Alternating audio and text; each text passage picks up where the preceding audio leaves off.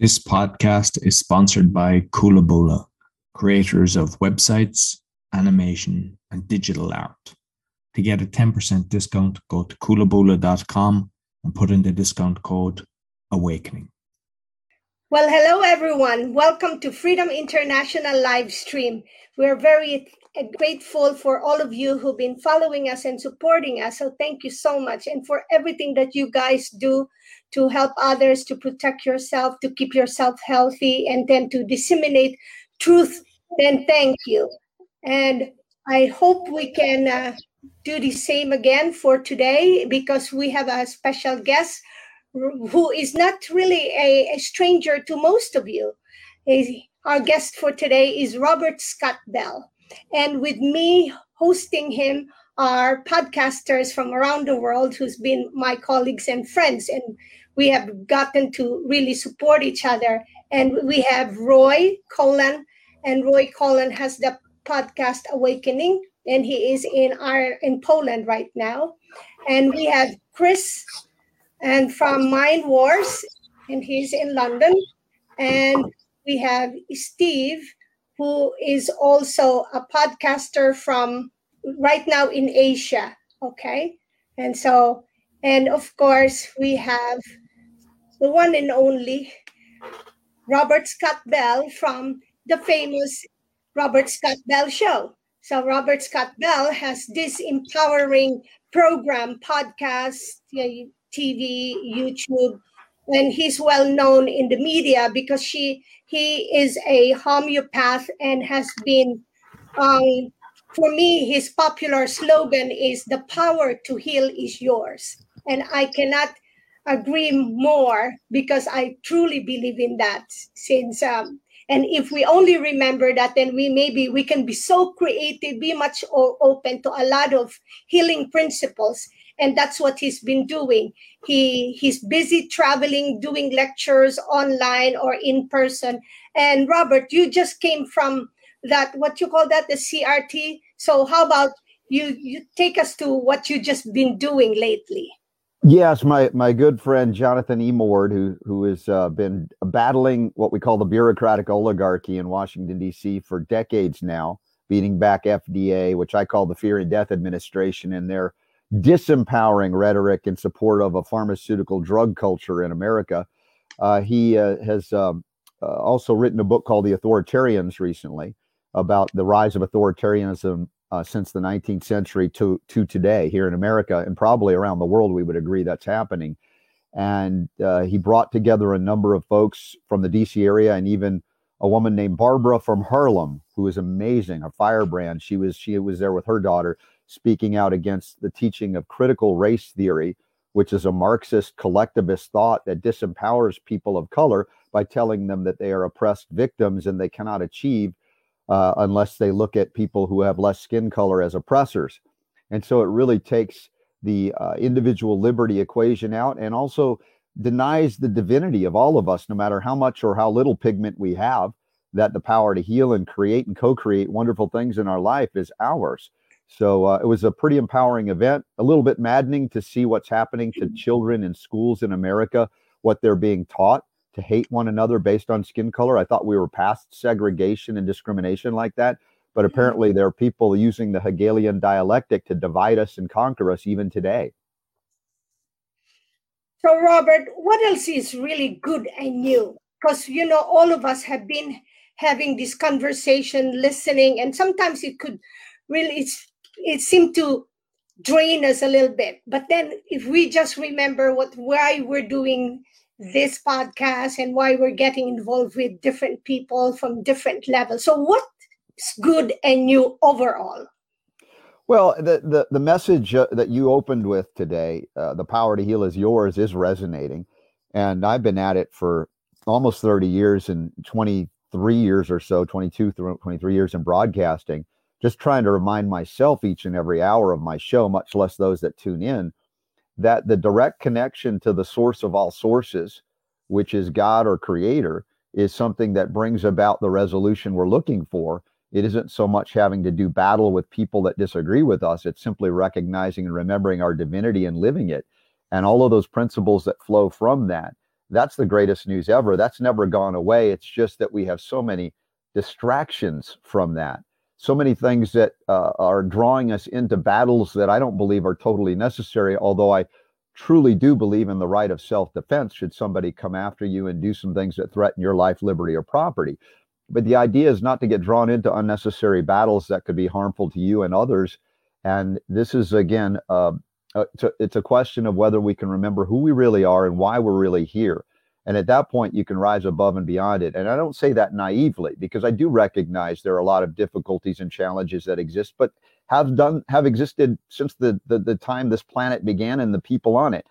So it's not something that will go away, but it's a question of whether we can remember who we really are and reconnect with that source and follow those principles. And then by doing so, uplift others, not by force, violence, or deception, but by being a living example for those principles. Well, do you think that there is a place for people who they get really disappointed and they start saying, well, if God doesn't want this, if the source doesn't want this, then it should not be happening. So I think we should just let it be. Yeah, that's an interesting question. There is something called the law of non-interference. And that is, if somebody is choosing, because the powers of co-creation and freedom to choose are given to us by God. So the things that are happening by our participation, by our co-creation. And even if we don't like it, it isn't a matter of going in and beating up people that we don't like what they're doing. It's recognizing our role in helping to facilitate that reality and finding another path out of it without resorting to the same kind of violence and ignorance and arrogance that they may be manifesting in their own experience. So I would say that the idea that we should just let it be, it has truth, but it crosses a line when that let it be of those other folks that are doing these things encroach on our freedom to co-create differently, to create abundance and wonder and be loving and not living in fear, for instance. And so at that point, we can say that if they cross the line, we have an obligation to defend ourselves and our rights there. But we don't have to go in and engage them where they are unless they take it to us. Now, there are threats and there are nuances to this discussion, and everybody may have ideas about how to go about that. But we recognize, for instance, on the critical race theory issue, I've talked to some of these moms that are in Lowndes County outside of DC, which is like party central for the discussion and debate on what's happening in these schools. Mm-hmm. And I said, you know what? We really need to just withdraw from the scholastic system, right? Just stop participating. But at the same time, many of us who can and do choose to do that would then leave behind a significant number of young people whose parents, for whatever reason, cannot or unable to do that. And they're stuck and trapped in a system where they're being taught hatred, for instance. And so when those young people grow up, they are angry young people that could foment violence. And so we can't totally abandon them. So it's not a matter of, I'm just going to let them crumble and decay. It's not about that. How do we engage in a way that is, again, uplifting to the best of our ability? I'm not saying it's easy. I'm not saying that we can't or won't screw up along the way. It's part of our human experience. But I recognize that we can't completely abandon those people that are left behind, but be ready to help them or engage in a system that we would like to see dissipate or crumble so that we can build a new system like Buckminster Fuller talked about, making the old system obsolete rather than trying to create it anew from within when there's such resistance to that, let's say, alteration. Well, I'm glad you mentioned about that, the change, that has to happen, and mentioning that, sure, we could create this so-called like parallel education, parallel this, but then what happens to the others? But isn't it also part of our being human, being part of the, hopefully with a celestial human, that we have that, we have to go through that evolution of determinism. And so it has to come from us. So if it doesn't come from us, the people like us who are determined to go through that evolution, it's kind of hard to pull them. But I guess we don't have to stop, right? We just continue. Yeah. So, bring us to a little bit of the history. What does history teaches us, or what does it has taught us, or what do we see that happened before and is happening again? Yeah, well, the history of humanity and human consciousness is such that we engage in enslavement, we engage in the struggle for freedom, and then those who have become free end up making the same mistakes that the captors had done before. It's sort of like if we look at the continuity of life beyond one lifetime, we begin to see those who were the slave holders become the slaves and vice versa. It seems like a never-ending circle, so to speak. And there's that point of consciousness when it enters into you and you have enough memory of the disgust that you might have, or the testing of the things you've experienced or done or been victimized by. And you may decide, you know what? I don't want to participate in this any longer. And that choice then becomes, I am going to break the cycle of repetition, the recycling of the experiences that we've had 1, 2, 10, a million times. And at that point, and only at that point, are you ready to remove yourself from that cycle of victimhood and victimization. And that's where you become the champion of your own reality. And in with a God or creator, you co-create a different reality, not because you're forcing it on others or violently, let's say, suppressing the freedom of others to do the wrong thing, but by, again, becoming a living example to say, hey, you guys don't have to do that either, but it's up to you to decide that.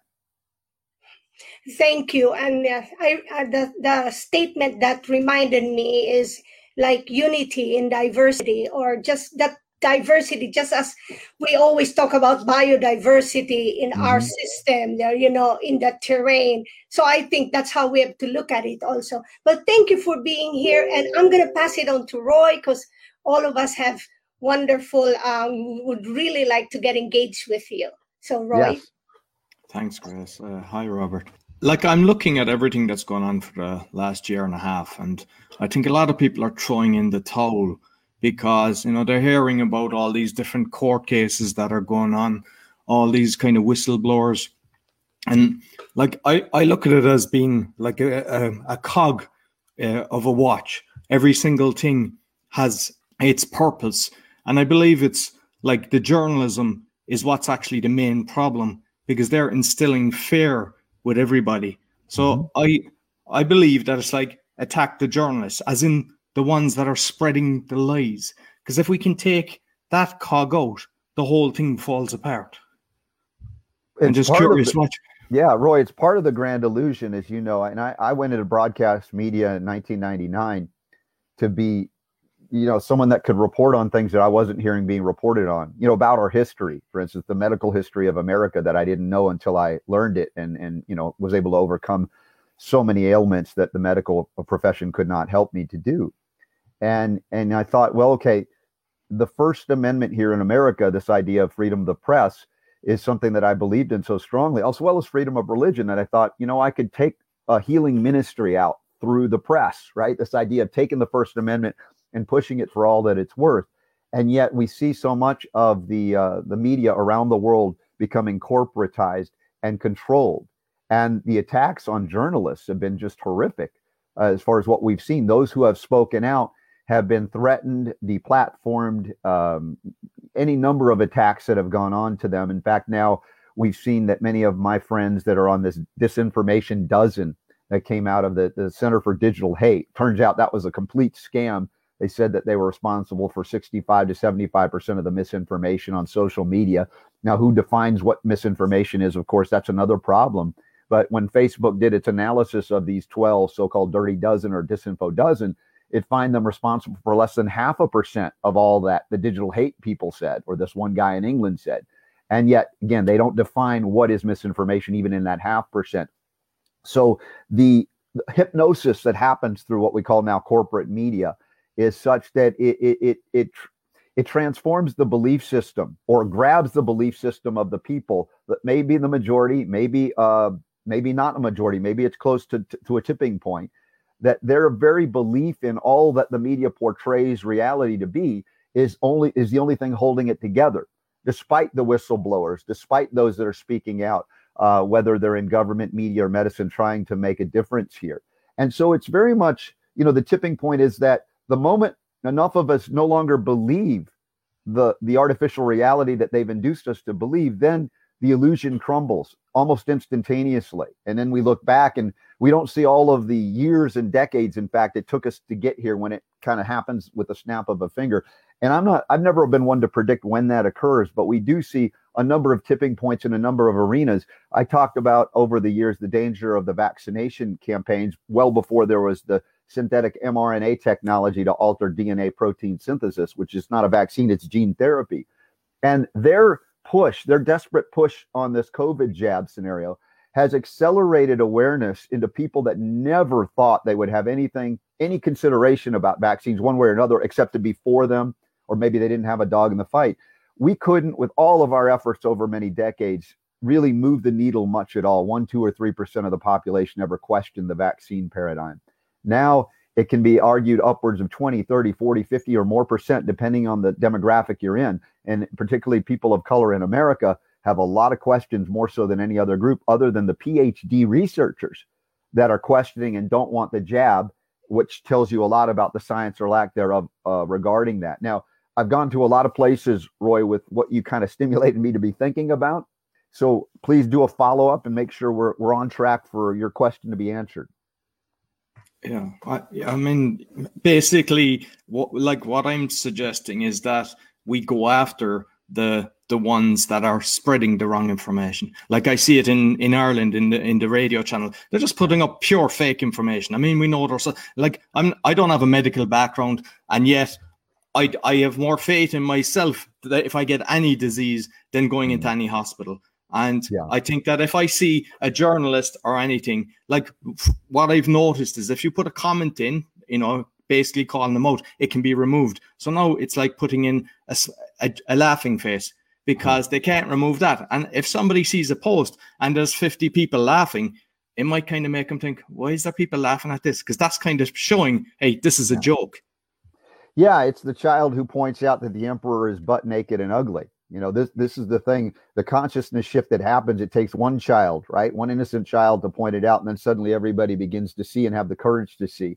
And, we're in the midst of that difficulty that those of us who can see the emperor wears no clothes, still apparently in the vast minority, but it's rapidly accelerating in terms of the awareness and the people seeing what we see. But along the way, it's not comfortable. It's not nice, the things that are occurring. But I agree with you too. Those that are in the media, some of them are hitting their limits. Doctors are hitting their limits. Nurses are hitting their limits and starting to walk away from this thing, as uncomfortable it is for them to risk losing their entire career and livelihood. But the discomfort is rising, and it takes that. How many people were coming to me as a homeopath here in America before they were diagnosed with cancer, right? And then the doctor said, we got nothing for you. It was like a last resort, to the point where people begin to say, hey, I can see AB leads to C and D. I better start now so that the cancer diagnosis never happens. But for most of us in humanity, it takes a crisis or great levels of discomfort or fear induction machinery to finally go, I'm uncomfortable enough to see through it, to make changes. And yeah, it's going to change everything I know about the world around me and my life and what I thought life was about. So it's not small, these people having to come to these places and spaces to finally join us in this journey back to sanity and back to our spiritual connection to one another, much less that which created us all. But it is happening. And unfortunately, it's designed this way perhaps, but it's the choices that we make in our consciousness, that freedom that we're given, that make us so reluctant to move until it's absolutely to the boiling point. And then suddenly, oh, okay, now I'll move. Hopefully it's not too late. For some, as we know it is. I've lost friends and family members and loved ones around the world and around the country here in the United States to this, even people who knew better. And yet they were trapped in a medical system that basically either tricked them or kept them from having advocates or allies to come in with them. And they were basically, I would argue, murdered at this point. We're losing a lot of people to what we call the new killing fields in hospitals around the world that would deny even allopathic treatments that work, like hydroxychloroquine and ivermectin and other things. Even as I'm not a big fan of those drugs, they're far less toxic than most drugs on the market. It's not even close. And they are showing clinical efficacy. And there are doctors brave enough to speak out, yet they are relegated to, a status of somehow less than. They were heroes last year. Now they're pariahs this year. And a lot of people are seeing through it more so than ever. Now, I know in Ireland, there are a lot of challenges that you're going through. And it may be a little bit more sluggish in terms of recovery for whatever reason. But I come back to this authoritarian worship. We are still, as a species, subject to authoritarianism. To look at people with white lab coats and stethoscopes, or to look into religious teachings and the authorities there, like the Pope and others that have been corrupted by the pharmaceutical church, and we still follow their edicts because we've been kind of programmed into that. So we're having to grow up and mature beyond authoritarianism and recognize, as you said, Roy, you don't have to have a medical degree. In fact, it helps that you don't, to be able to see through the things that don't make sense because they don't make sense. But we put that aside in cognitive dissonance because, well, the authoritarians or the authorities say, I'm wrong. They're the ones that are smart. They have the degrees. They have the connection. And so we're asked to be a little bit more mature and recognize, once again, we started with this, our connection to the divine, our divinity, so that we will not be deceived by mental constructs that denigrate us, and our connection to the most divine that gives us insight that no medical degree, no degree from any university can exceed or go beyond. They're the ones that are limited at the top of the mental plane. And you're going back to spirit, and now you have a connection that's way deeper. And that's what they're afraid of, because they want to be worshiped. They want to be revered. They want to be feared. And when you no longer fear them, as you pointed out, by laughing at them, that may be the most potent way to take that power from them, not by violently taking it from them, but just pointing out how silly and how absurd, maybe even, dare I say the word stupid or moronic they are. But laughing is a wonderful tool, a wonderful way to get there when everything else is botted out, yet they're not botting out the laughter. No, excellent. And like, I know that all of, the World Health Organization, the the whole lot have been infiltrated, the EU, everything's been infiltrated. Mm-hmm. But we've got a load of these people, and I know you've had a load of famous people on your show. We've had loads of famous people, and there's loads of people so-called doing the fight. But we're after copying that some of these are having the symbolism, they're showing symbolism, which means that they look like they're a plant to make people distracted, so divide and conquer. And I'm just curious, have you spotted that yourself? Well, the Hegelian dialectic is alive and well. That's, Jonathan Emord's book is based on that concept of Hegel and what he set up. This idea of synthesis coming from what?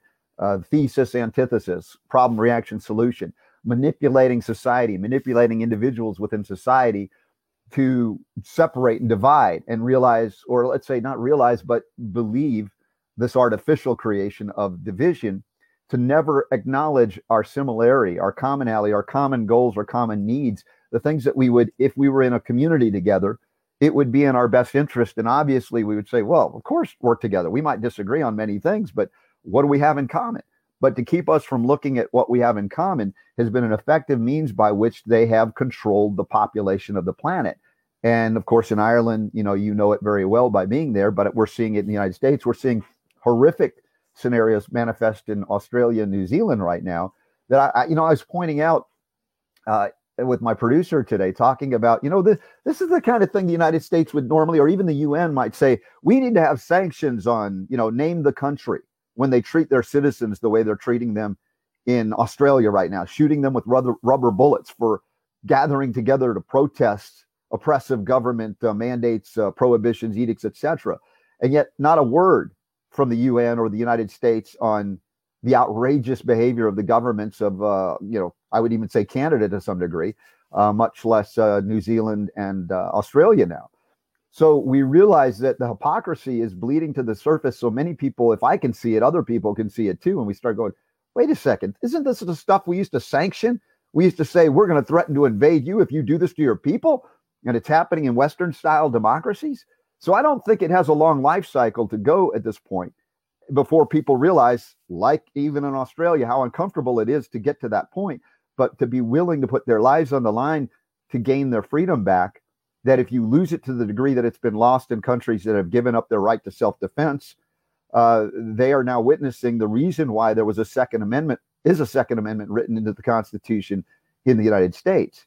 It wasn't for hunting. It wasn't for petty criminals trying to take your property. It was always about governments becoming tyrannical forces for what? Enslavement of the people. This is not new. Again, this is historically accurate, but not everybody outside of America understood that until recently. And many people in America have lost sight of that and are now, as they look at Australia, going, oh, that's what it was. As I've been hearing from people all over the world writing into my show, it's like, oh, I thought you Americans were so gun crazy. I never understood what it was. And they see what's happening now, and they say, I understand now what your founders meant and why they thought it was so important. And like where I was kind of, that was very relevant what you just said, but like people that are fighting the fight like us, like yourself, right? You have your show. I have noticed that, and there's even some of the come together and they're in different organizations. They're using symbols that are in the satanic thing. And they've even done it on the show where they're actually showing the symbols. So there's no, you don't do that by mistake. Mm-hmm. And it's like, what I'm saying is there's so many millions of people following this person thinking they're going to save them, but it looks like they're being put in place to just distract us. Well, yeah, that's another part of the psychological operation, or psyops, is to create little, what they call them, political saviors or otherwise. And that, we fall prey to that because many from the various Orthodox religions have already been taught that there is a savior. And so they wrongly take that concept from a spiritual or religious perspective, and they allow the authoritarians to play that vulnerability, that belief system, and modify it slightly, but enough that they begin to look politically for saviors or medically for saviors. And so we're very vulnerable to always look at, hey, this guy's got this technique and he's doing this through the courts, so let's all put our efforts in there. And to some degree, or to a large degree, it might have been a controlled opposition scenario to distract us, to rob us of our resources, our energy, our time, and thinking, oh, this is going to be the thing. When really the thing has always been to reconnect to our divinity, bottom line. And that would direct us through navigate us through the minefields of these so-called false prophets, whether they be in religion or politics or medicine. Because if it's the media driving it, or the so-called controlled opposition psychological operation folks, they know our vulnerability better than sometimes we know our vulnerability. And that's how they play it out through this dialectic. And that is, again, something we're asking ourselves and each other. We must mature beyond the manipulation, but it means we must reconnect and practice that connection every day with the Spirit, divine Spirit, Holy Spirit, whatever you call it. That connection from source that's beyond the mental constructs, beyond the political divide, all of that. And that's the biggest struggle, because it is truly a spiritual struggle. And that is also the design of this planet and everything on it to get us there. And that's why the discomfort occurs.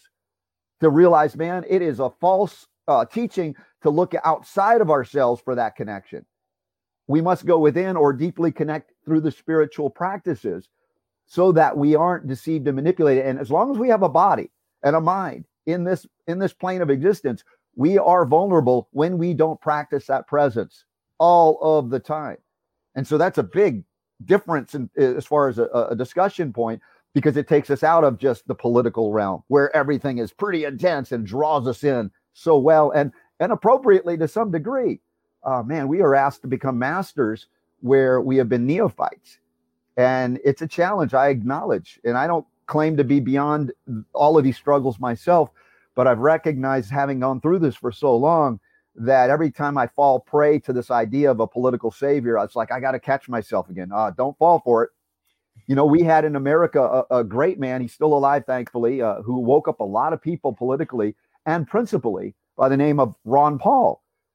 Yet, even if he became president through his 3 election runs, it wouldn't have changed the fact that there are power structures that would do everything like they did for some of the good that Trump tried to do. And I don't think Trump was anything like a statesman like Ron Paul, but the sabotage that would ensue, and did ensue before even Ron Paul could become elected, was another wake-up call to say, yes, he woke us up politically to certain principles, but it doesn't mean he, the man, or any other man or woman that would run for office is going to be the one to save us. We must regain our senses and recognize the true origin of power and withdraw the power we give to those lesser, if you will, collectives or lesser organizations, be it political or otherwise.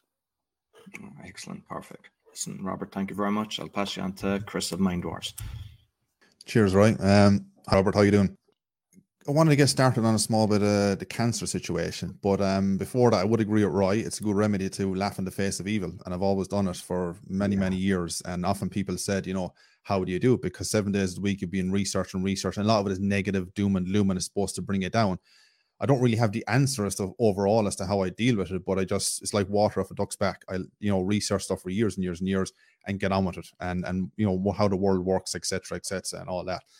But the cancer situation, I know you've covered an awful amount on, and I want to ask, it's actually about a family member, and they got their prostate out a couple of years back. So the thing I can't figure out, and I've been to a lot of people since, was I need to know if we're getting the right answers, wrong answers, but everything's okay, no problems now. We got it removed about 5 years ago, but in the last 2 years, go back for normal PSA and blood tests and bone tests and so on and so on. But now they've been told in the last 2 years by the doctor basically to get this hormone injection. And this hormone injection, you have to get it every 6 months.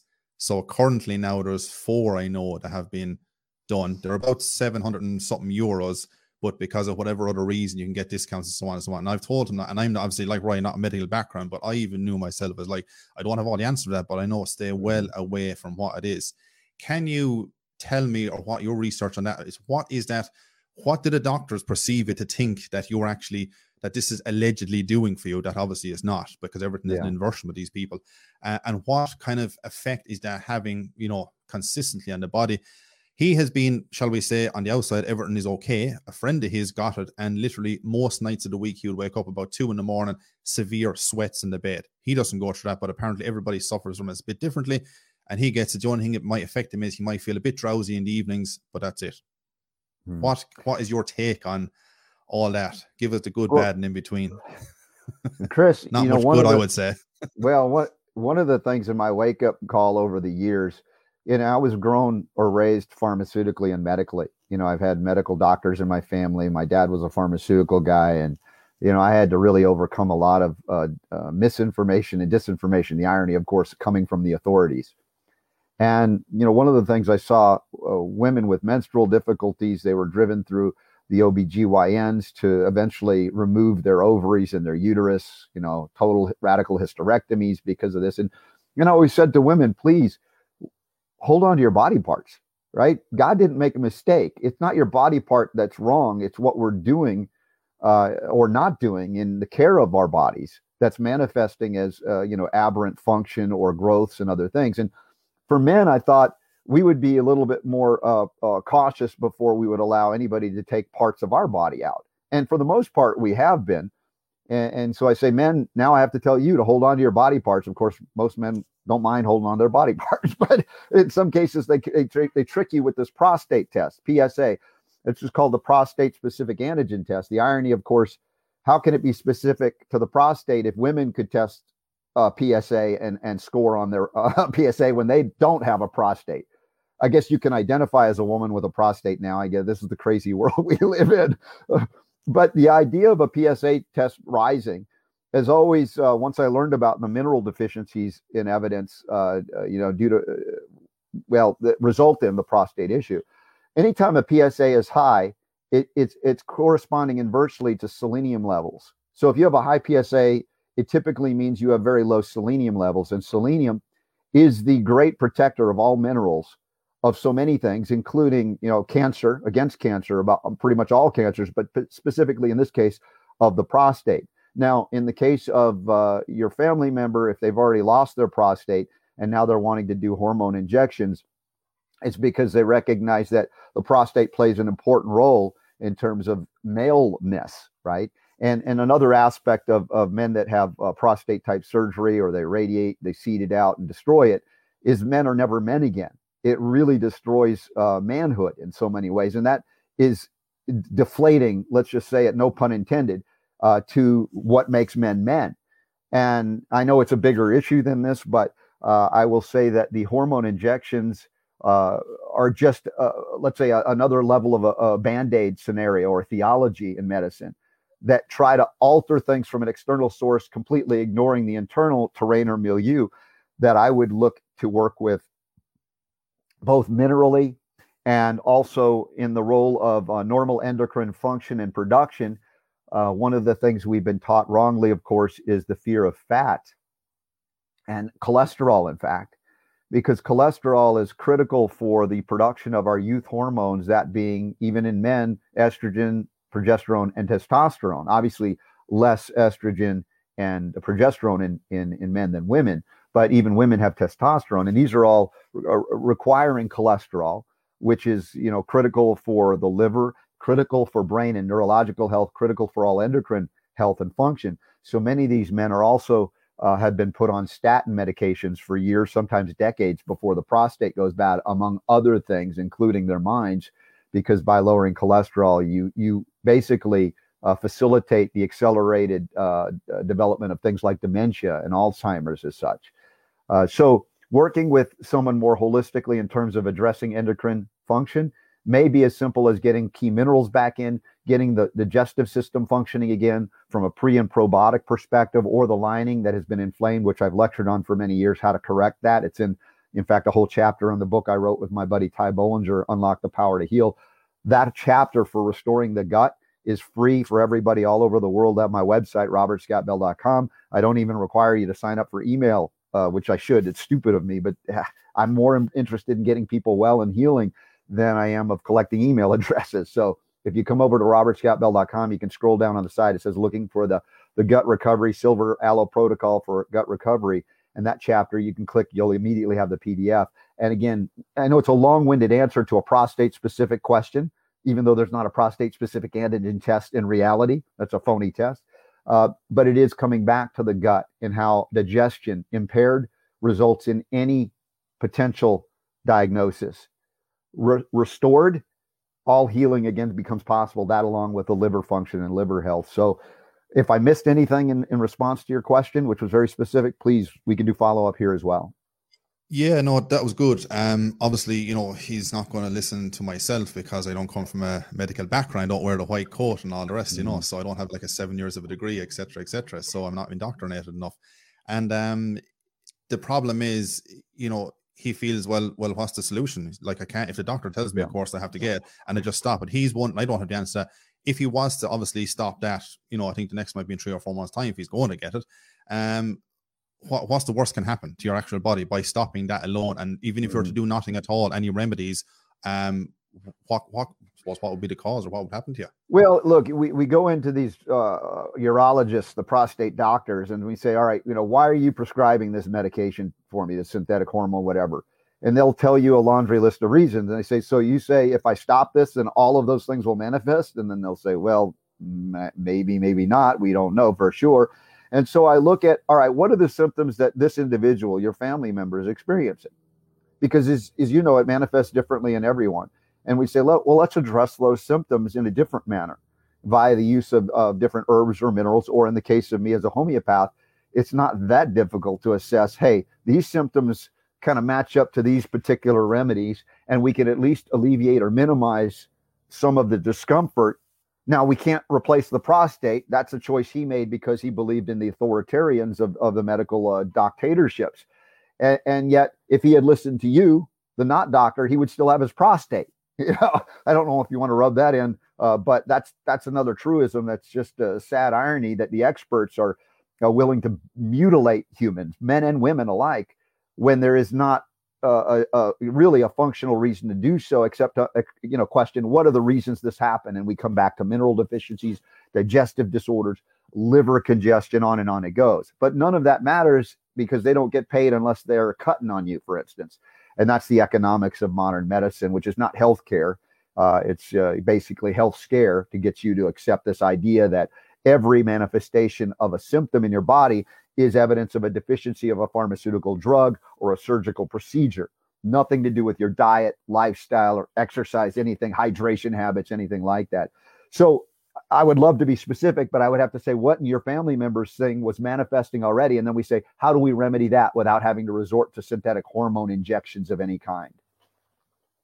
Yeah, no, that's as good as answer as any, I say, with what you've got, obviously, without assessing the patients, I would say. And yeah, speaking of patient, of course, we know they want you to be a patient for life because it's a business center at the end of the day, Tom. Yeah.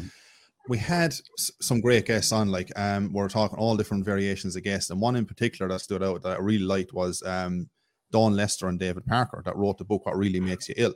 Fantastic book. It took them about 10 years to to write it.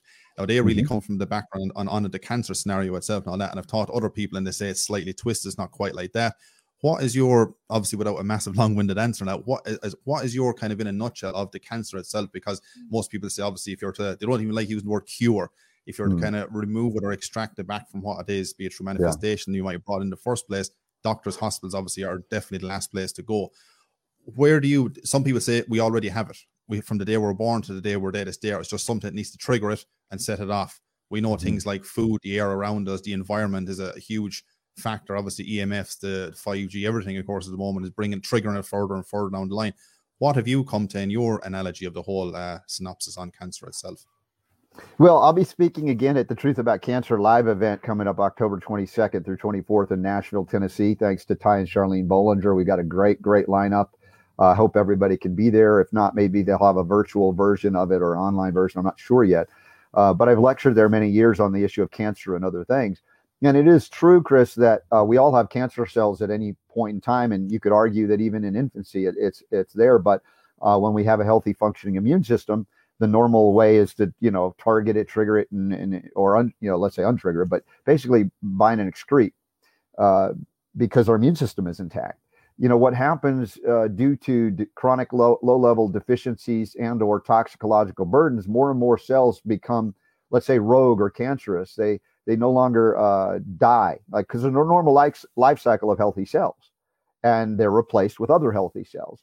But when those cells go rogue due to, as I said, chronic low-level deficiencies of vitamins, minerals, trace minerals, fats, we can go into any number of those things, on top of compounded metabolic wastes that are not being excreted efficiently due to what? The compounded toxicological burdens of a modern world, pollutants from air, food, and water, now GMOs and heavy metals, all of that contributes to an inability to excrete efficiently the wastes that then result in further injury to the cells that are healthy, much less those that have gone rogue, and the immune system is now unable to sequester, defeat, and excrete. So that over time, if we don't know this is going on and we continue to live wrong lifestyles of modern agriculture filled with pesticides and herbicides and fungicides and on it goes, that our immune system is then weakened to the point where it can no longer protect us. And that's where there may be a secondary immune response to try and sequester cancer into a tumor, like it walls itself off, and the body says, we'll sequester that garbage there. And often when they analyze these tumors, if they pull them out, they're filled with toxic poisons. And so there's a rational explanation as to why this would happen, because the body has a defense mechanism. It's smart. And while it has the energy to wall it off and keep it there, it's going to do so. Now, a tumor won't kill you unless it impedes some other function, some other organ system. It can be painful, it can be awkward, another thing, but it only really kills you when it, metastasizes. And this often happens through the things like needle biopsies. The medical doctors, bless their hearts, going in and going, let's just see what this is. And they poke it, and then suddenly now you spread the cancer and what was sequestered by the body into other areas it transits. Now, due to other mineral deficiencies like silica, the connective tissue is so weak in the body that the cancer utilizing enzyme activity starts chewing through connective tissue much easier and spreading. And that's where wholesale breakdowns of organ systems and connective tissue integrity can result in more severe disasters or even the death of the organism we call the physical body. Now, there are also aspects of the mental state, the emotional state, the spiritual state that contribute greatly to the success of overcoming or the demise of the individual suffering a physiological manifestation called cancer. But the idea here is to, recognize that we have a beautiful system designed by God, and that cancer cells are a normal part of life itself, but in a normal, healthy body, they never grow to create a problem. It's just part of life. Even before the agricultural revolution, industrial revolution, it was evidence, although rare. Now it's become commonplace, and we see children with cancer, right? And I've talked about this over the years. It's like when you see hospitals filled with children with cancer, what do you say? Is it children are living longer than they used to, and that's why cancer is rampant in children? It's an absurd statement, but you have to start being absurd to believe that cancer is created by God. But no, it's created by the arrogance and ignorance of man. and not knowing how to live according to the principles of life itself. What does the body need? Find out what it needs and give it everything it needs. What does the body need to do? It needs to eliminate waste. Help the body to do that. And of course, find a purpose for being here in life. That goes into the other body, mind, spirit connections. That it's not just doing everything perfect physically. And if you have no idea who you are or why you're here, you can be depressed. You can be anxious. You can be angry. And all of those things can manifest physically as well. So even in the midst of doing perfect, I live great, I don't smoke, I eat organic food, and yet you're depressed all the time because of your disconnection from the true source that we, again, began discussing earlier today. Now, as far as cures for cancer, they're abundant. They've always been here. There are hundreds, if not thousands, or unlimited ways to undo.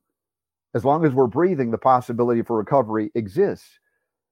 But it's not found in the allopathic medical thought form. That paradigm is a war. It's a warfare mentality. It's a triage mentality. And granted, there are times where triage is necessary when you're dealing with a gunshot wound. You're trying to save somebody's life who's going to bleed out. Allopathic medicine is the best on the planet, bar none, to get people from death's door to have them live. Now, once you get them out of that triage crisis, get them out of allopathic medicine thought form, because it'll kill them. You know, all the things they did good, now they compound it by trying to apply those same things in inappropriate places, times, and areas, including the vast majority of cancers that are not literally on the death door, right? But oncologists in America are always, you know, when they say, oh, you have cancer, we've got to get you in immediately for surgery. We got to get you in immediately for chemo or radiation. And there's a heavy conflict of economic interest, profit motive, because the moment you step out of their box and you say, I'm going to get another opinion, whether it be from another doctor or a homeopath or naturopath, suddenly you're not in crisis mode anymore. They lost their opportunity to profit off of poisoning you, right? And there's no concept that I can agree with that, has resulted in this belief that we can poison you back to health, which is allopathic medicine. We can poison. I could talk to a 4th, 5th, or 6th grader, and they'll say, that's stupid. You're going to poison me? You're going to give me poison and I'm going to get healthier? It makes no sense. And so we get to the point where when I recognize and peer-reviewed medical literature around the world has been published, the Lancet, Journal of the American Medical Association, New England Journal of Medicine, all pointing to modern medicine as the 3rd leading cause of death. And then I point out that they're probably the first because the things they do in their normal course of business causes the 1st and 2nd leading cause of death, cancer and heart disease, not necessarily in that order. And so we have this idea that's completely wrong about cancer, that if we argue that cells have gone rogue, it isn't because they're mad at you and they're super villains. It's like you're running the machine wrong. You're putting the wrong stuff in.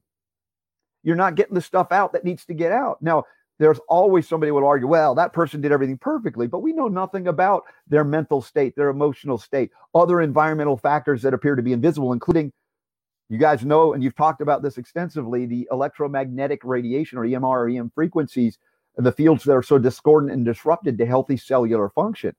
And you say, I've eaten it, all this, and now you're living outside of a cell tower, or you're living in an apartment with 500 Wi-Fis all the time, and you don't know how to remedy that. So if people try to, they'll always say, oh, that's too simplistic, Robert, what you're saying. It's like, no, it's very complicated. It's very complex. But the concepts of recovery are simple. It's removing that which is not supportive of your healthy life and giving everything to your body and mind and spirit that is supportive of your healthy life while you're here. And again, I feel like I'm long-winded today. I apologize, guys. You're asking great questions. No, it's all good. We're definitely enjoying it, and it's all worthwhile. Okay. It's all very much needed. Good. Thank you. Yeah, no, I'll switch to small, obviously with time constraints. I want to give Steve a chance because, Steve is a powerhouse when it comes to this kind of health stuff. So we'll leave him to last. But I just want to go on the actual, because I've never heard as much talk about in the last 18 months with, well, so many things, not just this thing in particular, but with the hydrogen peroxide, obviously, and the colloidal silver, which has been around and around. But really in the last 18 months, it's becoming, shall I say, I don't even want to use the word mainstream, but the people that were never talking about it are now talking about it, etc., etc. And they're all trying to say we should go for the alkaline one, we don't go for this one, we need to go for this food grade, etc., etc. Can you put a lot of these things kind of to rest? Some people say, well, if you use the colloidal silver and the hydrogen peroxide together, they're literally like 1,000 times it explodes. It's massive. But some people say the dilution and different things obviously is extremely important. Can you give us a quick couple of minutes on that itself? And obviously expand if you want to. I know that you're smiling. You're like, I'll go for 6 hours if you want to. Yeah, I know. It's like I'm struggling today. I'm very verbose, and again, hopefully it's for benefit. But Yes. yeah, it's one of my favorite topics that you bring up because I've been lecturing around the world for many years to doctors and pharmacists and lay audiences on the subject of silver and its relationship to human health and animal health and the immune system, et cetera, and regeneration. And of course, it aligns itself to some degree with the use of oxygen therapies, hydrogen peroxide in particular.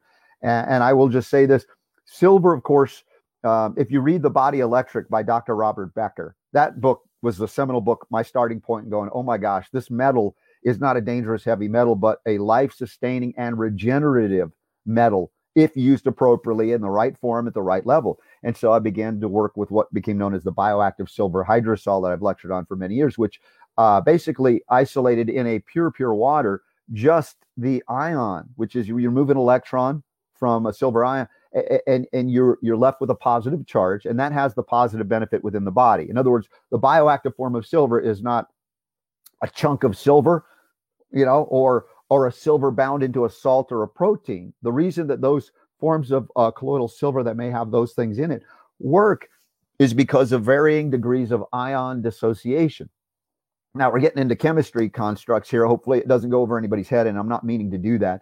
But if we look at the beginning of the use of silver in official modern medicine terms in the late 1890s, the 19th century, Carlos Nageli, a researcher, a physician, he was amazing. He found that silver at very low concentrations had oligodynamic properties, which basically meant bioactive properties that didn't require massive doses.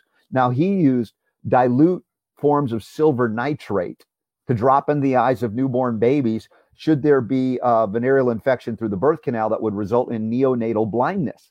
And he found it could stop that from happening. Now, silver nitrate is a very powerful and caustic agent in its full strength form and has been used on the battlefield for a century or more, and is used even in modern medicine today to cauterize chemically wounds. If you're a nurse, you know what I'm talking about. In surgeries or battlefield wounds, you put silver nitrate on it, it chemically cauterizes a wound. You stop bleeding. So you don't want to put that on sensitive tissue unless it's a battlefield scenario. But utilizing a bioactive form of silver doesn't require causticity, but safety in a bioactive interaction that facilitates healing of tissue, a stimulation of dedifferentiation and redifferentiation, accelerated cell regrowth. This is why silver-based topical drugs are industry standard or in burn centers and wound care hospitals around the world. It's a very thick, pasty substance that is very minimal in bioactivity, yet it is the industry standard or standard of care in medicine. Now, when we're dealing with infectious disease, and this includes cancerous growths, we look to some degree to the electrical activity of the ion. Because when silver ions interact with cancer cells, they immediately destroy cancer cells because cancer cells used to be healthy cells that have gone rogue, that no longer die. But good news is they no longer have antioxidant defense potential or mechanisms like your healthy cells do. Healthy mammalian cells, because you eat clean organic food or you supplement with minerals like selenium, are protected against oxidative stress. That's why people take antioxidants. So here's the controversy and also to some degree the benefit in dealing with very extreme, let's say infectious or cancerous scenarios. Hydrogen peroxide, oxygen, is highly active and oxidative. So it works through oxidative stress.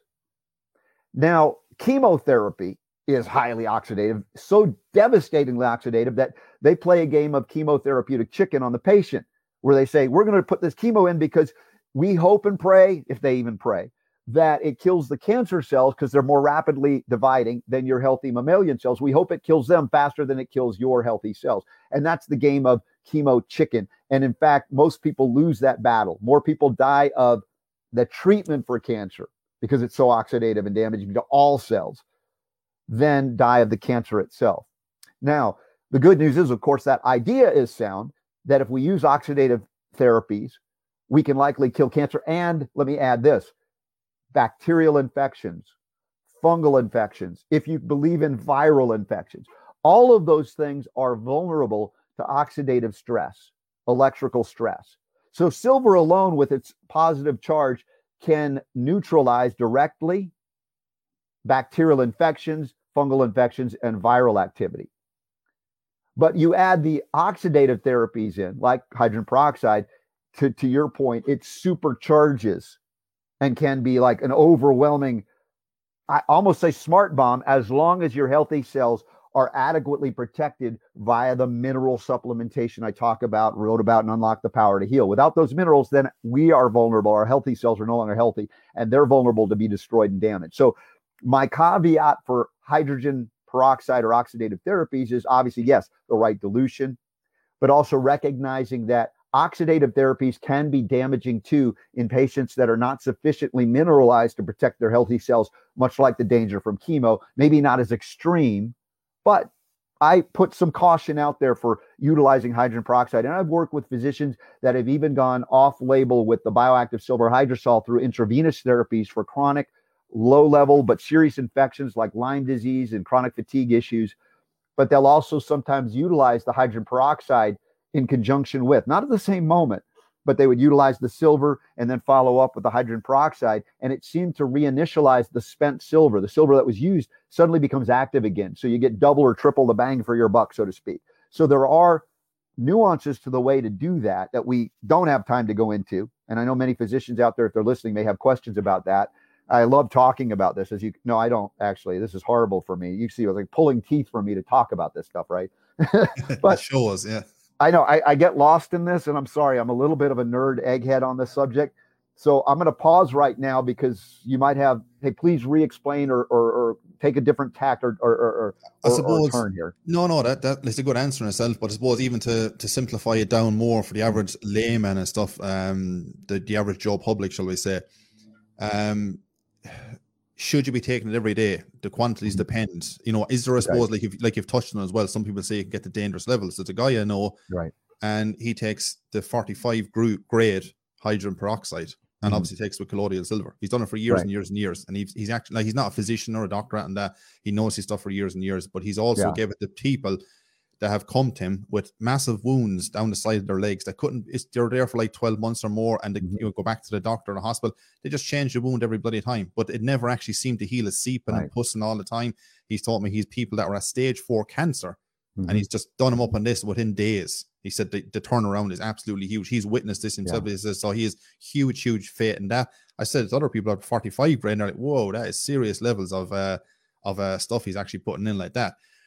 Any advice in that kind of end of things for you want to see a legitimate track record. If this guy has it, indeed, I don't argue with that, because clinically speaking, that's a reality that's hard to deny unless he's making it up. And I don't have any reason to believe that. But yes, the risks are real in terms of oxidative therapies, that you have to be sure that you can counter that with support for the cells and their antioxidant defense mechanisms. In many cases, the silver alone is sufficient, and it has less of a damage, or actually none, to healthy mammalian tissue. And in cancer studies where they tested, nanoparticles of silver, for instance, against cancer compared to other forms of chemo, one of my favorite studies, and I used to bring this up, we talked about it on the air with my dearly departed friend, one of the smartest medical doctors I've ever known, Dr. Nicholas Gonzalez, who's written extensively on cancer. We talked about this one analysis and went into the peer-reviewed medical literature using cisplatin, which is a platinum-based chemo. Interesting, another metal, platinum. And they tested it against the silver. And they were equally efficient at killing cancer cells, but what was different was the cisplatin was devastating to surrounding mammalian healthy tissue. And that's the risk we have with oxidative therapies. And maybe this guy that's getting success is able to mitigate that through other means that are not discussed here in terms of rebuilding and repairing through mineral supplementation in a very extensive and appropriate way. And outpacing, again, the potential damage to even healthy cells through oxidative therapies. So if need be, yes, it can be a great accelerator and lifesaver in certainly in infectious situations where silver and hydrogen peroxide can be 100% successful. All I say in terms of a caveat is if you don't know what you're doing, don't jump to the most potent percentage of hydrogen peroxide, because it can be damaging to cells that you don't want to be damaged. So work with someone who has a proven track record, or if you're a physician that wants to learn about how it's done, study with them. This is the kind of stuff Dr. Nick Gonzalez was talking about in terms of what he was trying to teach other physicians. It's not enough to read about it theoretically, but put it into practice and see that it works as well. and then we can achieve tremendous success in helping people heal that are given up for dead in traditional medical circles. Robert, brilliant. Thank you so much. I know we could stay yakking for another bit, but I want to let Steve in here. And yeah, cheers for your answer on that. Thanks very much. Wow. That was Robert, man. I could just listen to you all day. So to continue in this vein, because this is a vein I wanted to get into, I know I've heard you lecture and say, like, that's why you don't, making your own colloidal silver water, you don't know how big the silver particles are. You don't really know what the parts per million is with your system or whatever you use. You sort of know exactly, and the dosing's there. So I want to get into that a little bit because I make my own colloidal silver water using a Rife machine, and it's nanoparticle, and it's really high quality, but the particles are so fine that if you put a parts per million thing in, it doesn't even read anything. Mm-hmm. But I know that this works because I've used it. I've had things in the back of my throat. I think I had a COVID thing and it killed it like right away. It was in my nose and in the back of the throat, and I had to drink it. I didn't take it as exactly as your dosage. So where I want to go with this is if you're using, I understand that hydrogen peroxide, food grade hydrogen peroxide is not only, you need to know what you're doing, it can burn your skin, it can be caustic, it can react with metals. Is that true? And so, like, can you use it? You don't want to put hydrogen peroxide, food grade, in colloidal silver water. You want to put it in distilled water, I would think. But can you were saying you can use it not at the same time, but you can use it on the same day? Because I thought, my brother has cancer. I'm always helping people with cancer, and he's on my protocol. But I thought that I can't. All the things we did, he didn't want to do the colloidal silver. He didn't want to make it. So. And then I saw your lecture today and I'm like, oh my God, I'm like ringing my brother. I'm like, so long story short, if you're giving someone colloidal silver water and then you're using, hydrogen, food grade hydrogen peroxide drops, could that react with the colloidal silver in the body? Well, I would say in a positive way, not in a negative way. If you mix them together, you might reduce some of the functional efficacy of the silver. I mean, it's not going to totally neutralize it, but the ideal is to get the most out of every drop. It's called the law of economy.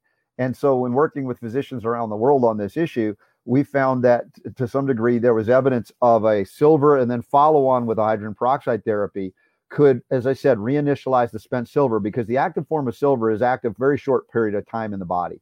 It starts excreting within 3 to 6 hours. Peak excretion is occurring, and within 24 hours, it should be removed. Now, if you are, let's say, manufacturing at home in undesirable environment that creates large agglomerations, neutral particles, and all these compounds, there may be a difficult of excretion, but even that might still work and be helpful because a small percentage of ion dissociates from those compounds, for instance. So that's why I say even not the greatest silver in the world can still work for people. The risk long term is if you don't know how much you're getting, could it bioaccumulate? Could you have discoloration of the skin? But it's not functional. It doesn't create dysfunction. That's the beauty of silver. It's like, of all the things that are toxic, if you go to toxic levels of silver, you don't die. You turn blue, but you never get the flu. And that's the irony, but you don't have to. I know that. I drank the flu. My colloidal silver water bottle and my water bottle are the same. And one day I drank a whole bottle of colloidal silver. So, and I lived. And arguably you could reduce the microbiome content in the gut if you deliver it in a bioactive form. But there's no negative impact on gut microbiome biodiversity. So you're leaving the gut healthier than when it arrives, so you can replenish easily. So again, you look at the downside. And that's huge, because what I heard today, which excited me so much, is you're saying the silver kills the cancer cells, not the healthy cells. Correct. As long as there is an onboard antioxidant defense mechanism in your healthy cells, which it would basically, then there's no issue there. You have less concern of the oxidative potential of silver than even of oxygen itself, the hydrogen peroxide, for instance. So it's safer than. But as I said, for the point of our discussion here, can we use both? Yes. I recommend not at the same moment, but one and then the other.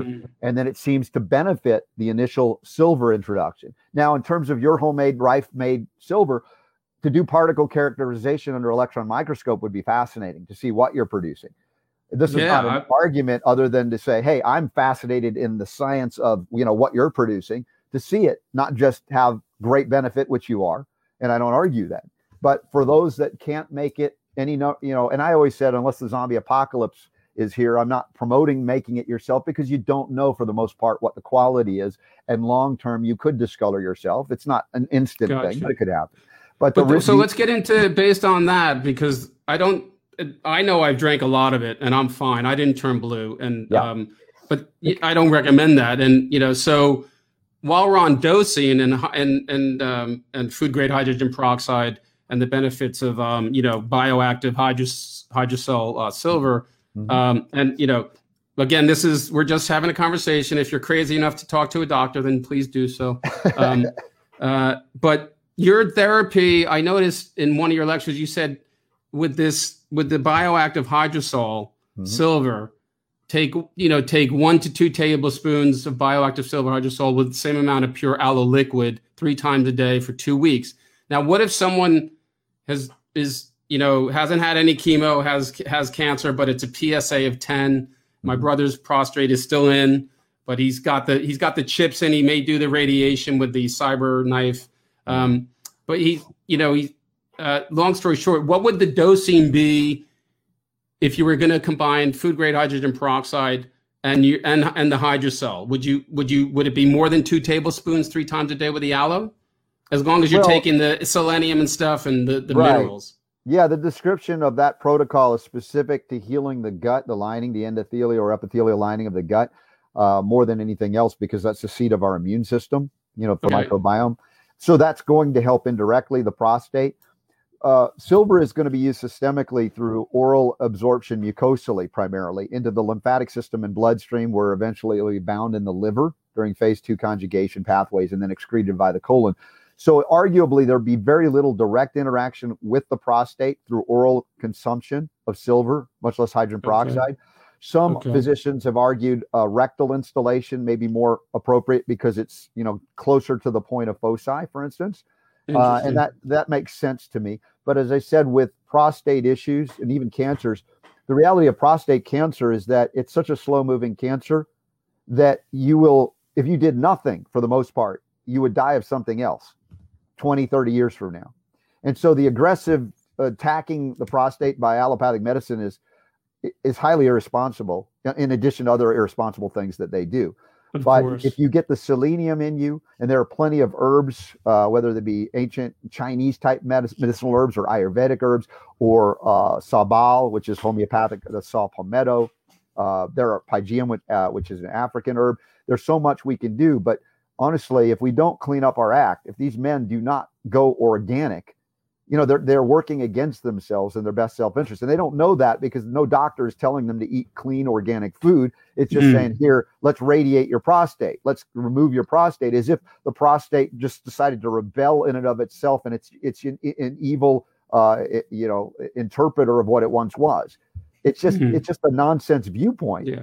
It's barbarism. It's barbaric. It is. It is absolutely as much as it is for women to be subjected to removal of body parts.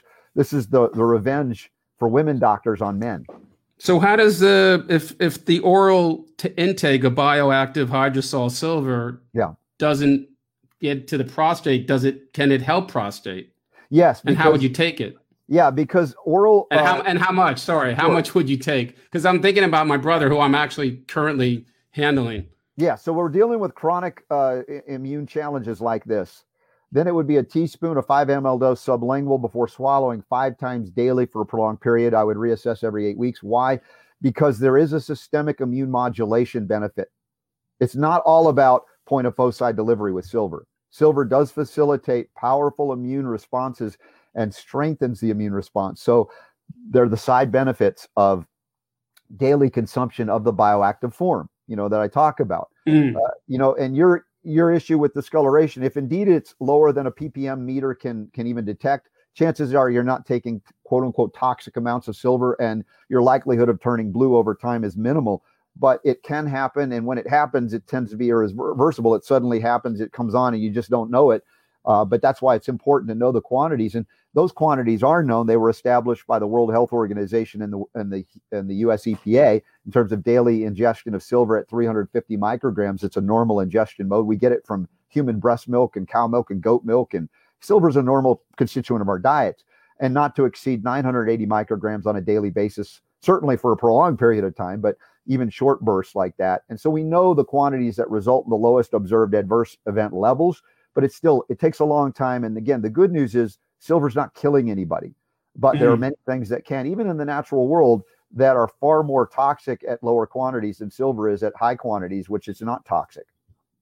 Wow. So essentially this bioactive hydrosol plus the minerals, I have a couple of sayings because I do that. I've been studying holistic healing for a long time, and I help people with cancer all the time. I always say, like, okay, you have cancer. If you want to live, don't be anywhere near a hospital or a doctor. And they go, what? And so, and I also say the only thing you need to beat cancer is your immune system. So this bioactive hydrosol silver for someone with prostate cancer, it would be a good add-on to bioimmunity that to help enhance the immune system, and in that sense, it could have a big effect. For any cancer therapy, I look at it as an adjunct. Some people say, oh, it's the cure for cancer. Well, I mean, you could argue that because of the cell studies on silver and cancer. Yes, it destroys cancer cells. I know that. We know that. But to do that in a vacuum is irresponsible, because cancer is multifactorial in terms of how it manifests. And taking silver alone doesn't address the many reasons why cancer is there. It is sort of an allopathic light. And I say this, I hate saying that, because it's not allopathic in that same sense, because it's also immunomodulatory. But the idea that we have to kill cancer cells is still embedded in that concept. But I would not want to be without silver as an adjunct in support of overall immune recovery. You follow me? Even though it does have direct interaction and benefit against cancer cells, it also has the side benefit of modulating immune response. And that's an important part of any cancer recovery therapy. Yeah, that's awesome. And then we could get on.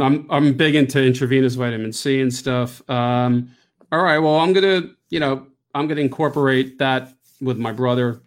So, I don't want to change the subject, but I couldn't help notice in one of your lectures, you said the most dangerous thing in the world that any person can have is really good healthcare.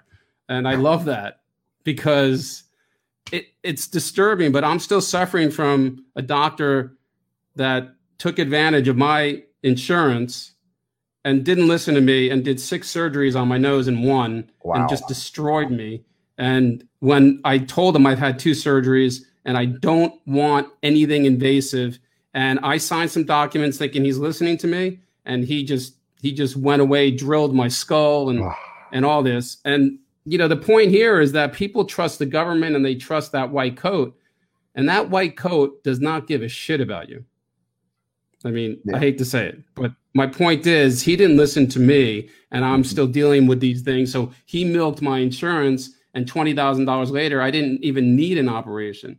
And when you said that in your lecture, it just hit a chord. Yeah, and the nuanced version of what you said is the most dangerous thing you can have in America is really good medical insurance, because people, when you say healthcare, they perceive it's actually health and there's care there. It's not. Yeah, sick care. It's disease management, it's disease creation machinery called healthcare. So medical insurance, what does it do? It makes sure those that you go seek out in the allopathic world are paid, not necessarily by you, but through premiums you put out, or collective premiums, to do the things that you experienced that you didn't need. So health insurance or medical insurance gets you diagnosed with all of these invasive tests for diseases you don't have, to take drugs you don't need, to give you diseases you didn't have that now you do have, due to their toxicological burdens that they've added to your body, which is why I say acknowledge modern medicine is the 3rd leading cause of death in the Western world, but it creates the 1st and 2nd. The vast majority of heart disease and cancer caused by what medical doctors do or neglect to tell you to do to prevent them from happening. Yeah. Well, a friend of mine, his partner got cancer, and he called me because he knows I'm kind of into this. And he said, well, dude, I got her into Sloan Kettering. And I'm like, I go, now you're in trouble. And he goes, what do you mean? So I was like, I was sort of saying it was basically along those lines that, that's now you're sort of locked into a system that is not really there to a real sort of machinery that's tough to get out of. Mm-hmm. And, what the outcome, you can imagine what the outcome was. But in terms of reversing disease, is your protocol typically the mineral aspect is something I want to get into. And there's a thing called ORMES, or ORMES. Have you heard of that? Or anyway, the mineral aspect is what? It's things that our gut biome gets destroyed by carbohydrates and gluten and stuff like that. And then we don't have the proper bacteria, and the minerals can replace the bacteria. Is it something like that? I'm not familiar with the ORMES. I've heard of ORMUS, but I don't know what we're referring to. It's ORMUS. Yeah. But in terms of utilization of minerals, we have to be able to get them in. And of course, that relies on a functioning digestive system with a healthy microbiome, because it's part of the breakdown process. You break complex forms of foods down through digestion, and then they are made available to pass through normal barriers that are intact when there's healthy epithelial lining, which is destroyed by not so much gluten as what's in gluten today, if it's been treated with glyphosate, for instance, or hybridized to such a high degree, much higher than it would normally occur in food throughout the history of humanity eating things with gluten. So, the minerals are key, because the functioning metabolism of every cell depends on those minerals. And selenium, I keep coming back to in terms of cancer, but it's not exclusive to that. You've heard, I don't know where you're seeing all my lectures. Now, no one's going to want to come see my lectures. They can watch them all online. This is awesome.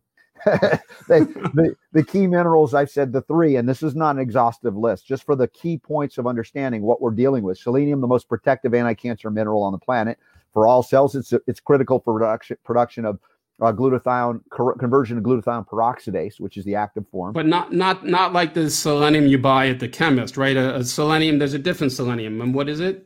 Well, yeah, the selenium I tend to utilize is found in food. It's how food provides it. As plants assimilate minerals from the soil, or animals eat those plants, it's in a form that the body can recognize and utilize fully. Unfortunately, in the arrogance of man, we start trying to pretend we're nature, or trick nature by doing like amino acid chelates, right? Sodium selenite. Different forms of selenium that are very inefficient in terms of absorption and utilization. And so I tend to defer to 100% organic or whole food sources. If you can't get it from your food enough, which I don't believe we can, then to supplement from those rare manufacturers that are producing it right in a food matrix, and not just saying, hey, I've got a little bit of food at the base, and then I added the synthetic stuff at the last second, and then we're calling it food. This is important. So selenium, I've mentioned many times today. Chromium, which we've been struggling with because the manufacturer of the selenium we like discontinued it. And so we're just now researching, and we may have found a replacement for 100% whole food chromium, which is critical because cancer is an obligate glucose metabolizer. It grabs all sugars, simple carbohydrate. It just feeds the cancer, right? Without chromium, we can't deliver sugar into and out of the cells that are healthy and need them safely, storage and removal. And that chromium is like the dock worker at, when the truck pulls up, it needs the dock workers to offload the truck. That's insulin. The truck is insulin. Without chromium, they call it insulin resistance. It's just the dock workers are on strike. They're no longer there. Chromium is it chromium picolinate? Is that the same thing? See, chromium picolinate is like the synthetic idea of man's arrogance. It says, hey, let's find the substance in metabolism called picolinic acid, which happens to be a cellular toxic waste product. In other words, a product of metabolism of cells. They eliminate picolinic acid. It's like cellular poop. And they go, hey, let's bind some chromium to cellular poop and give it back to the body. Does that make sense to anybody here? It shouldn't. It makes as much sense as lockdown, social distancing, and muzzles. Yeah. And then they get a patent on it, and they get chromium picolinate. Oh, man, suddenly you hear about it. It's like, no, that's a garbage form of chromium. Chromium, there's chromium polynicotinate, chromium chloride. These are very inefficient forms of utilization, so you'll get this much benefit. So 100% whole food, glucose tolerance factor type chromium makes all the difference in the world. And then the third thing I think I may have mentioned, silica or silicon for connective tissue integrity. Mm-hmm. Now, those 3 concepts are sound at the base level, however you apply them, but to get the right forms of these things, that's, what I wrote about in Unlock the Power to Heal. And I answer questions on my website. My show begins in about 36 minutes from now. This is what we try to educate on all of the time, so we can succeed where others have marginally succeeded or failed, not because the concepts aren't sound, but the application of the concepts are wrong by going synthetic again. Even vitamin C, I call vitamin C chemotherapy. Ascorbic acid has measurable benefits. I don't dispute it. Intravenous can be life-saving, but it's also oxidative therapy. Yes. But it's not the same as how does vitamin C exist in nature, even though we can refine it down to, oh, it's ascorbic acid. And I've had discussions with people, and I don't like to get in these arguments, but it's not the same thing as what C is, which is a very complex set of molecules all bound and it's not just ascorbic acid in nature, even though it's refined into that form, often from GMO sugar by pharmaceutical companies. Again, I'm not denigrating people that do it. It can be life-saving, but it's not the same thing. Well, you can't get it anyway, so there's really no point. I mean, it's difficult. Wow, the time's going. So I did a cleanse in Thailand and in Koh Samui. It's sort of like the colon cleansing capital of the planet. And it's quite interesting. It's, you know, the man there had stage 4 cancer. He went through all the nonsense with the medical industry, and then they told him to get his house in order. And he came across this book, Dr. Bernard Jensen's Better Guide to Bowel Care. Mm-hmm. And you talk about gut biome being destroyed, people not eliminating, and you say one of the first things you should ask your doctor is, how often do you have a bowel movement? And if he doesn't say at least once a day, he's a goner, because he's not going to be healthy. Right? Disqualify him right there. I mean, most doctors I'm always interacting with look like they're about to die. But where I'm going with this is the cleanse I felt completely rejuvenating, and there's colonics. Do colonics get rid of fecal matter? Do they get impacted fecal matter out? And is that the area you need to get it out of? Or there's other areas of the small intestine where you just can't get it out? My point is, how do you get it out? Yeah. Well, and that's a great question. In terms of colonic therapy, yes, you're dealing with the colorectal region, which is the latter part of the alimentary canal. And there are some things called high colonics that may go further up the bowel, but they're not getting into the small intestine. So other cleanses, include the utilization of things that would cause adsorption, AD, not AB, adsorption, with clay, different clay minerals, things like that, and also different fibrous supplements, or a basic diet with fiber can help move things through. And we come back to the silver aloe protocol. The silver ions in that protocol can also penetrate biofilms, which is a big problem. Where these bacterial colonies will line the epithelium and then prevent absorption. So you end up with malabsorption.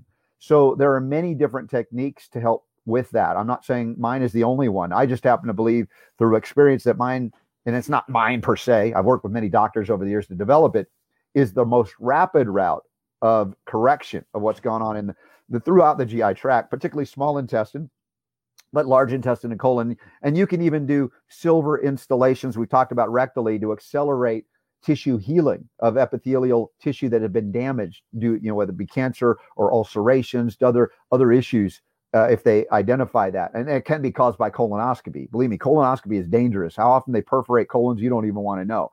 So we got to heal tissue, and silver plays a role. Now, the end of this month. Does the silver help get rid of the mucoid plaque?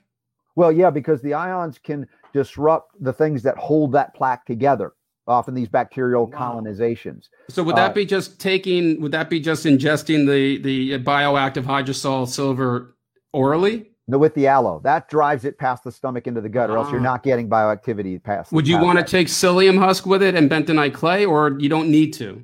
Well, that would be a separate part of a protocol, not at the same moment, right? Because they each have their unique attributes and why you're utilizing them, and they all can be complementary, just not all at the same time.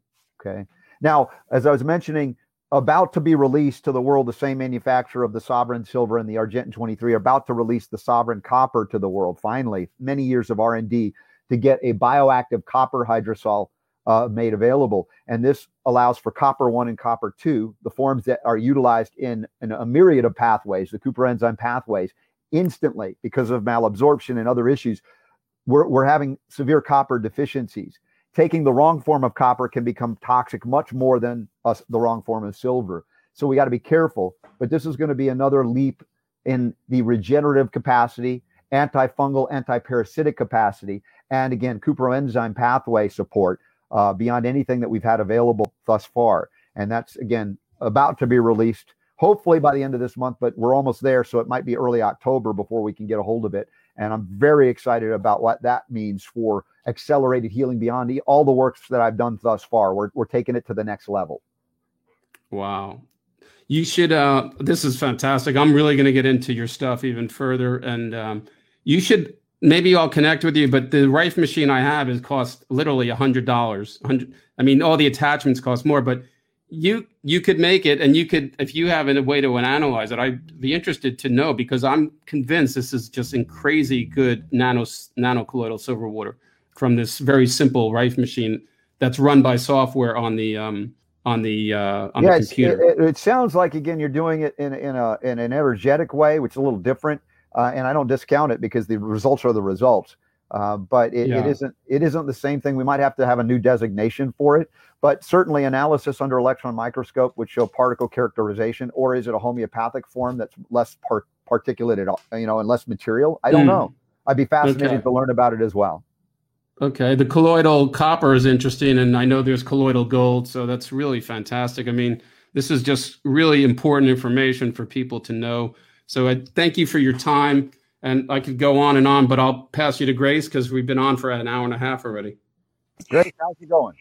Well, thank you, everyone. And I too look forward to that colloidal copper, because right now we're using the Argentine colloidal silver as well. Mm-hmm. I do have the protocol of the aloe and the colloidal silver for gut, and it's very helpful even for Lyme disease. Yes. So perfect. Beautiful. And so tell everyone where they can listen to you, because soon you'll have your show, and then what other information you want to share. Sure. Well, I'm on the air 2 hours a day, 6 days a week. My Sunday show is syndicated on radio still, but radio has become less important over the years because we reach everybody via video and audio, and even podcast sites. Even though I've been banned on YouTube and Spotify, there's still many other sites that we have access to. But if you come to robertscottbell.com or robertscottbell.com/listen, when I'm live on the air, 3 to 5 Eastern time, US, or a little bit longer than that, if you listen or watch on my site, we actually do a little bit of bonus time after, because we're also rebroadcast on UK Health Radio and podcast sites that just pick up the first 2 hours. But there's a live chat room. There's lovely interaction. We've got a great community of people that are having a great time supporting one another. And, you could sign up for email alerts. That way we stay connected. But by all means, it's important because there are a lot of attempts to suppress our information, as you know. And one of our super fans, Kevin Tuttle, has got fans of RSB show on Telegram. For those that use that Telegram, Super Don, my producer, and we don't have time to do all of these things. So it really falls on the community to help, and they're amazing. So that's another option to interact. And I've got upcoming events page. I'm going to be in Wisconsin outside of Madison on the 30th of this month for a lecture presentation, then the Health Freedom Expo in the Chicago area, October 2nd and 3rd, and then October 22nd through 24th in Nashville, Tennessee for the Truth About Cancer Live event. And just stay in touch with me on my website, and you'll always know where we're going to be.